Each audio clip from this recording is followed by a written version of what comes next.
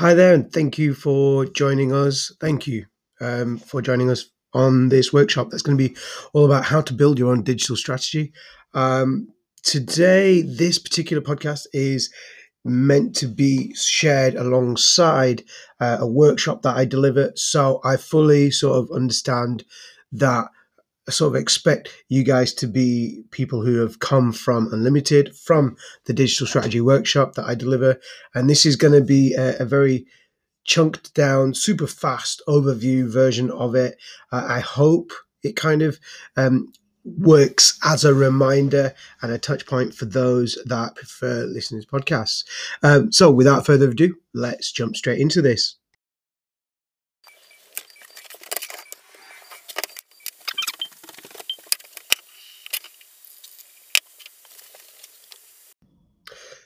Right then, folks, thank you for joining us. This is supposed to be a podcast again about the digital strategy framework that I provide in my workshop. So this is a sort of a reminder and a recap for those of you that have already been to that particular workshop. A lot of what I'm going to say will hit the correct notes and they will just say literally what I've repeated before, so they will work as a reminder, and it might be handy for you to, unless if you're driving, to take note of certain things that I say. So I will be jumping from key point to key point without really stopping, because I've obviously done that already in my workshop. So first of all, the aim of the workshop is to really provide a universal blueprint. But within that, it's really important to understand that strategies are flexible moving parts. So it's best if we sort of understand that and modify the information that I give you so that you're able to adapt your own model. All I'm going to be giving you is this hypothesis of this flywheel cycle that will hopefully guide you around where you think you need to be. But all of what I give you can be modified to meet your needs. So one of the first things that I talk about that I'm not going to talk about is basically, in a nutshell, the whole idea of digital strategy is new. And that's as much as we're going to go into today in this podcast. But I do go into quite a bit of detail on that subject in the actual workshop. In terms of creating a digital strategy document, essentially it just could be anything between a few lines and a few hundred pages long. It does depend on what you want in there. Just really quickly to get you through how you might beef that one up, how you might improve your document. Level one, basic level, is policy style, text writing, just something that gives a description of values driving the digital strategy and that leading to an agenda. Your second stage of developing that a little bit more would be to consider doing some smart objectives around the digital strategy, but also if you use my actual flywheel to suggest how you might write that as a process, then it might help you deliver that in certain stages. And also linking to the parallel of what is your business plan, which we also talk about in the workshop. But essentially they're similar, if not the same document, but they are also distinctly different documents. So having a digital strategy document that aligns with and feeds things like training budgets and things into that would be really helpful. Beyond that, the core of the structure I talk about is about communication and leadership. So mentioning that in a strategy document would be helpful. Now, having said that, that's if you wish to have a strategy, sort of a document or a policy. Obviously, if you're a company, a charity, a proper not-for-profit, and you have set processes, then you need to maybe consider having done that a little bit more than somebody who's a smaller type business or social enterprise. Digital vision. What is your vision? So your vision is something that guides your company direction, and it shares and communicates what digital experience looks like. So whatever you do, but what the digitized version looks like and what the user experience is and what the digital experience is, and also how you might show that so it enables stakeholders into staying connected. Yes, all of this stuff does act as a call to action in a way. Um, in the workshop, I do go through a number of different topics, like examples and values of investing in digital, and also waves, which are also called trends. These are things that you can catch over here on this podcast, along future episodes that are coming your way, or you can also catch up with the slides in the workshop. Now, most of this session now is going to be spent me just whizzing around this particular document, this particular flywheel or cycle, if you will. The first thing that I would say is it divides up into two sections. One is formation, the thinking, the analyzing, the rationalizing, and the other part is the implementation. I do go into the fact that that is a varied, balanced kind of line, and there is a set way of doing it. So some of the things that we need to start with, that I start with, is goal setting. You can come into this flywheel at any given point, and I have changed this workshop, and I do now say that, whereas the first time around I didn't. But I feel like businesses could actually enter different points purely because I've seen that a lot more and I've rethought the shape of this model.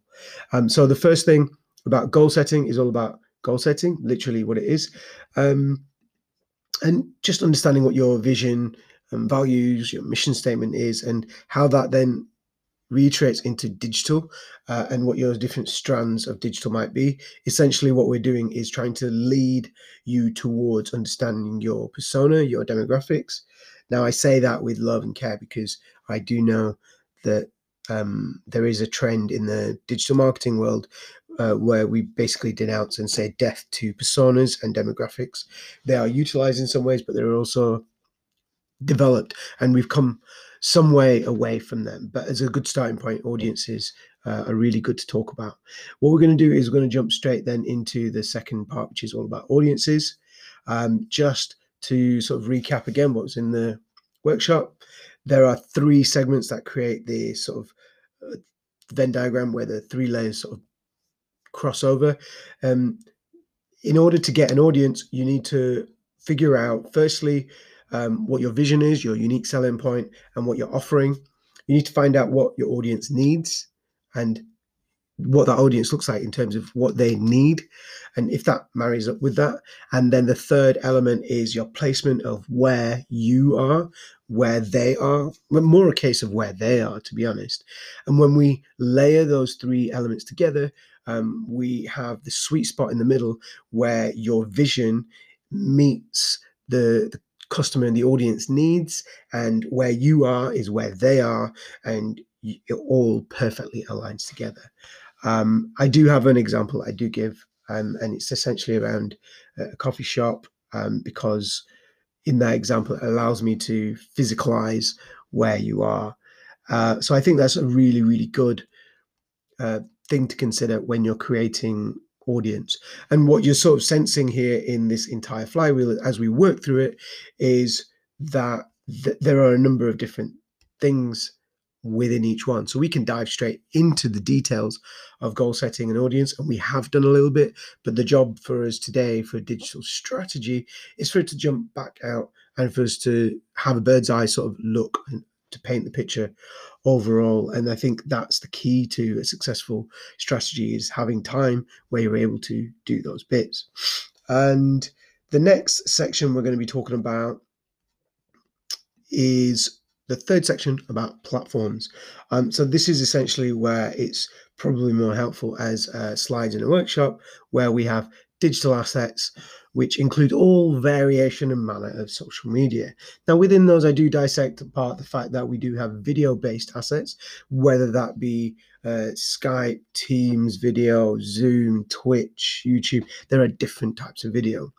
Other forms of assets might also include project management tools and content management tools.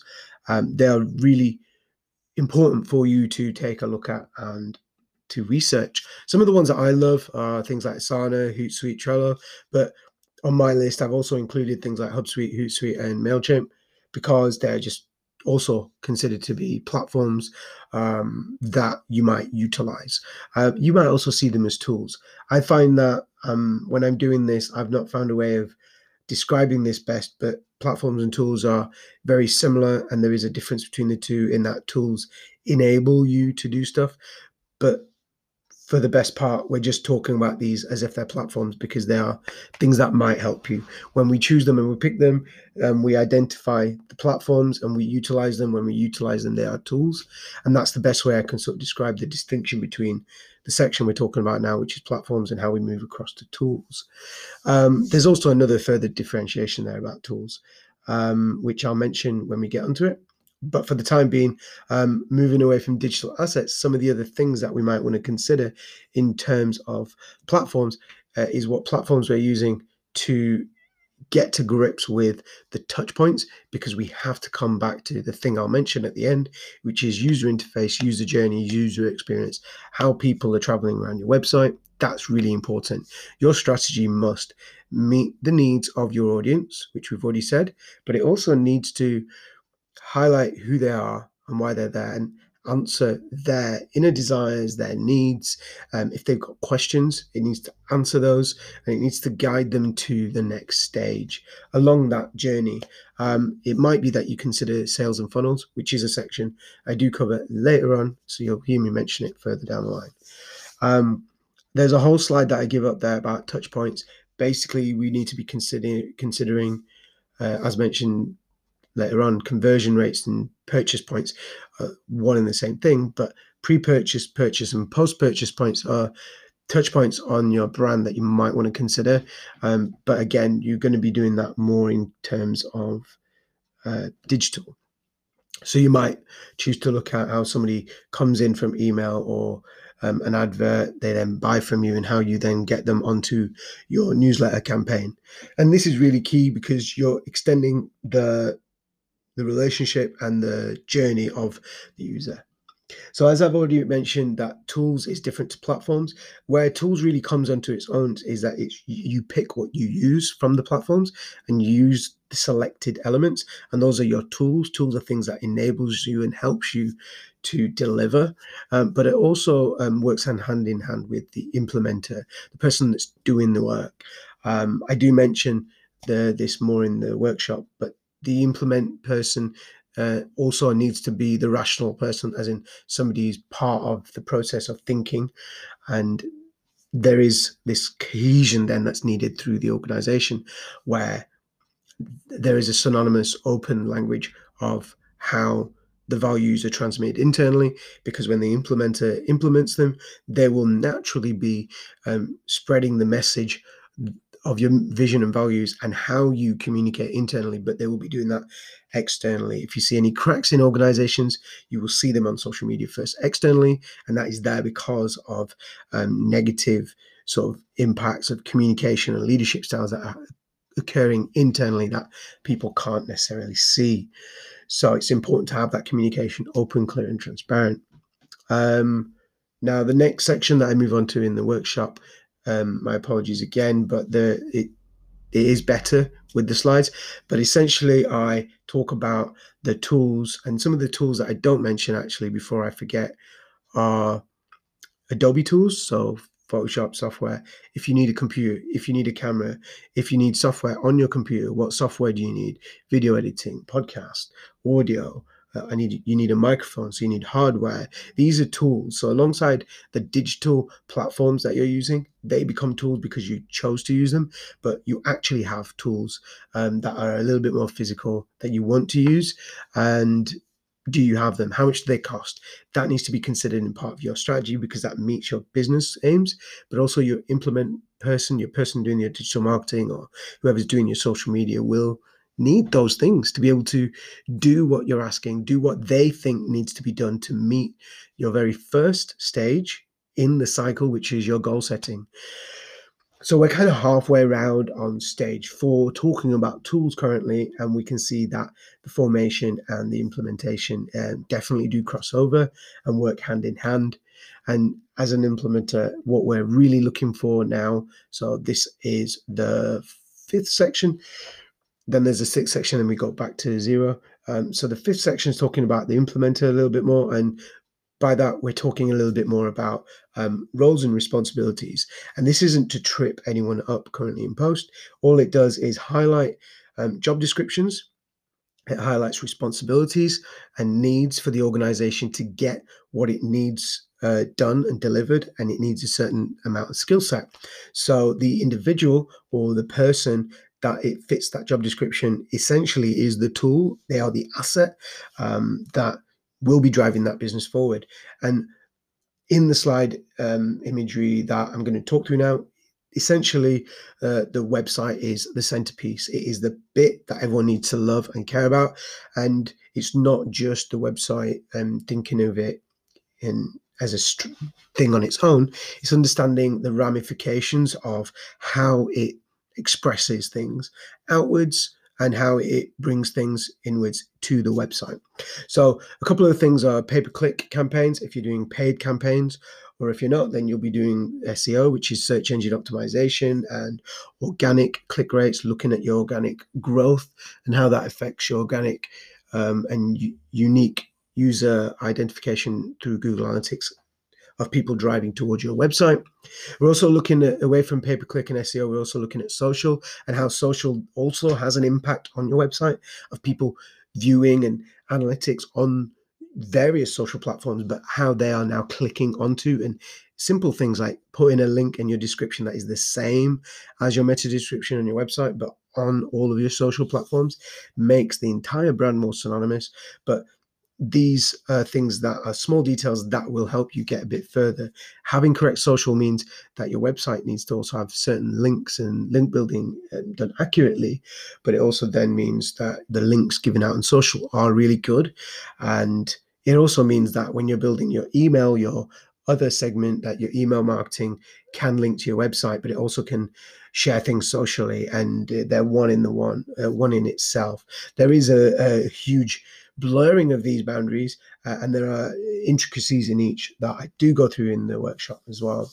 But essentially what I'm saying is the lack of alignment does hinder the progress, because I think what we're looking at is here that the alignment of these bits doesn't mean you have to do all of them, but you do each one a bit at a time the best that you can, and you piece it together. And by propping these up together, it's a little bit like building a house, and you need to get the structure right, because if one of your foundation or one of your structural poles it isn't sound, then it'll start to crumble and it'll cause that section of that house to fall down.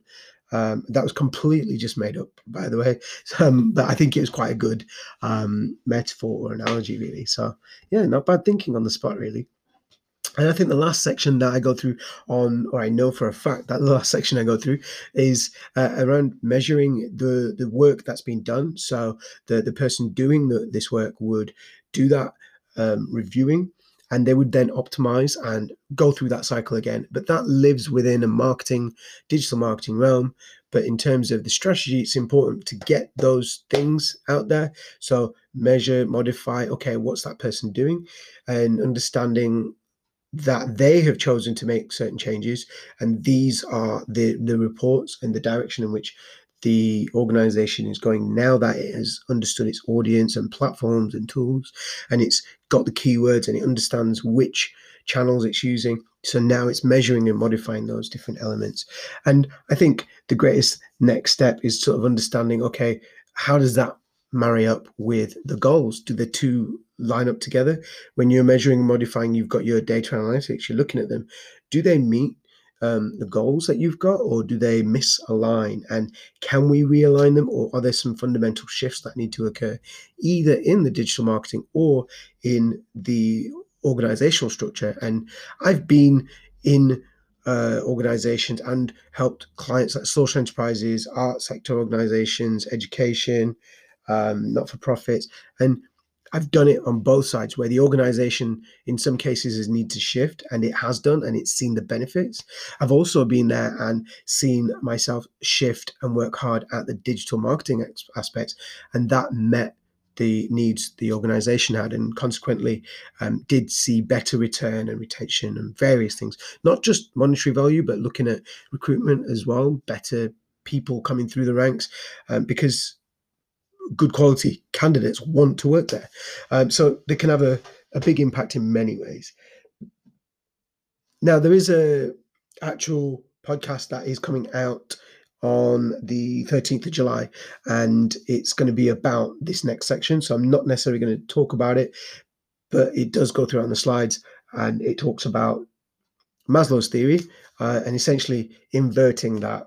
And if you invert it, what you'll see is that it basically, you'll see that it's an upside down version of Maslow's theory. But if we're looking at sales funnels, which is one way of aggregating and understanding audiences and how they might get to a point where you convert them, then funnels are really helpful for that. But out there in the world, there's so many different types that people struggle to get their heads around it because they don't know what sections to have. So it's worth going through my slides, if you've got them, to see which ones are there and seeing if you can change them. Never feel like you have to use them. Always adopt them and change them for what you feel is suitable, and get advice and support around that if you struggle. But essentially, what I go through is the fact that the Maslow's theory, if you make it upside down, it does actually help you understand that is what these sales funnels are doing, and no one's really described it like that before, and I find it helpful to understand it because everyone knows Maslow's theory, or at least I do anyway. And some of the last things that I go through on my cycle is the fact that, I think I've already mentioned this, but your leadership style, or not your leadership style, but the organizational kind of leadership style, and the semantic field of the communications that goes on internally and how it works, how empathetic you are, how supportive you are, that seeps out and does incredible amounts of positivity and confidence in what you're offering to your team and to your organization. And that really does emanate and just shows like it's one of those beautiful glows that you have, and people can just see it. And that's really helpful to make sure that those things are working in line, and that we are honest and frank, and offering such a rich place to work. Some of the things that we do need to consider that I have already talked about actually are two elements I've stuck on the outside of that, which is how we make sure that staff have the skills and the knowledge to get the tools and to use them, and to also understand what tools they need for the analytics, and how the analytics is part and process of the digital marketing or the implementer, whoever's doing the digital work, and how they then feed that back, but also how that is fed back to stakeholders, or how that's fed back to the goal settings. In essence, in my overall workshop, I do end on this note, and I have said this numerous times already, but the idea of personas and demographics is useful and helpful, and I do often utilize them as an idea, as a concept, but I then quickly shift to, is that what people are wanting, needing, looking for? People are coming to your website for what exactly? And we need to try our best to answer their questions, demystify what they are, what they're doing, and try and get them closer to the experience of what we want them to feel and think, and hope that aligns with what their physiological needs are, and which is a Maslow's theory. Essentially, what I'm saying in digital terms is user experience, user interface are really, really important. The take home from this would be for you to go back to your digital person, talk about these subjects that I've just talked about, and you will see that meets some of the things that I've talked about in other podcasts. So all sorts of testing on your website, whether it's speed testing or whether it's looking at your content. These are all questions that will come out of questions that you ask about how you're doing the various elements of this flywheel. I think that this particular podcast is a trial, and I've tried my best to work through the workshop that I deliver directly whilst talking about it. I do hope that it has helped. I do hope that it has helped whilst you're looking at the slides too. And if it has, then please do let Unlimited know. Please do let myself know, and you can feel free to contact me, subscribe, like, follow. I'm always found on Twitter at Tea and Toast. And I just want to say thank you once again for listening to this podcast, if you're still listening. And until next time, thank you very much. Take care, and I'll see you soon.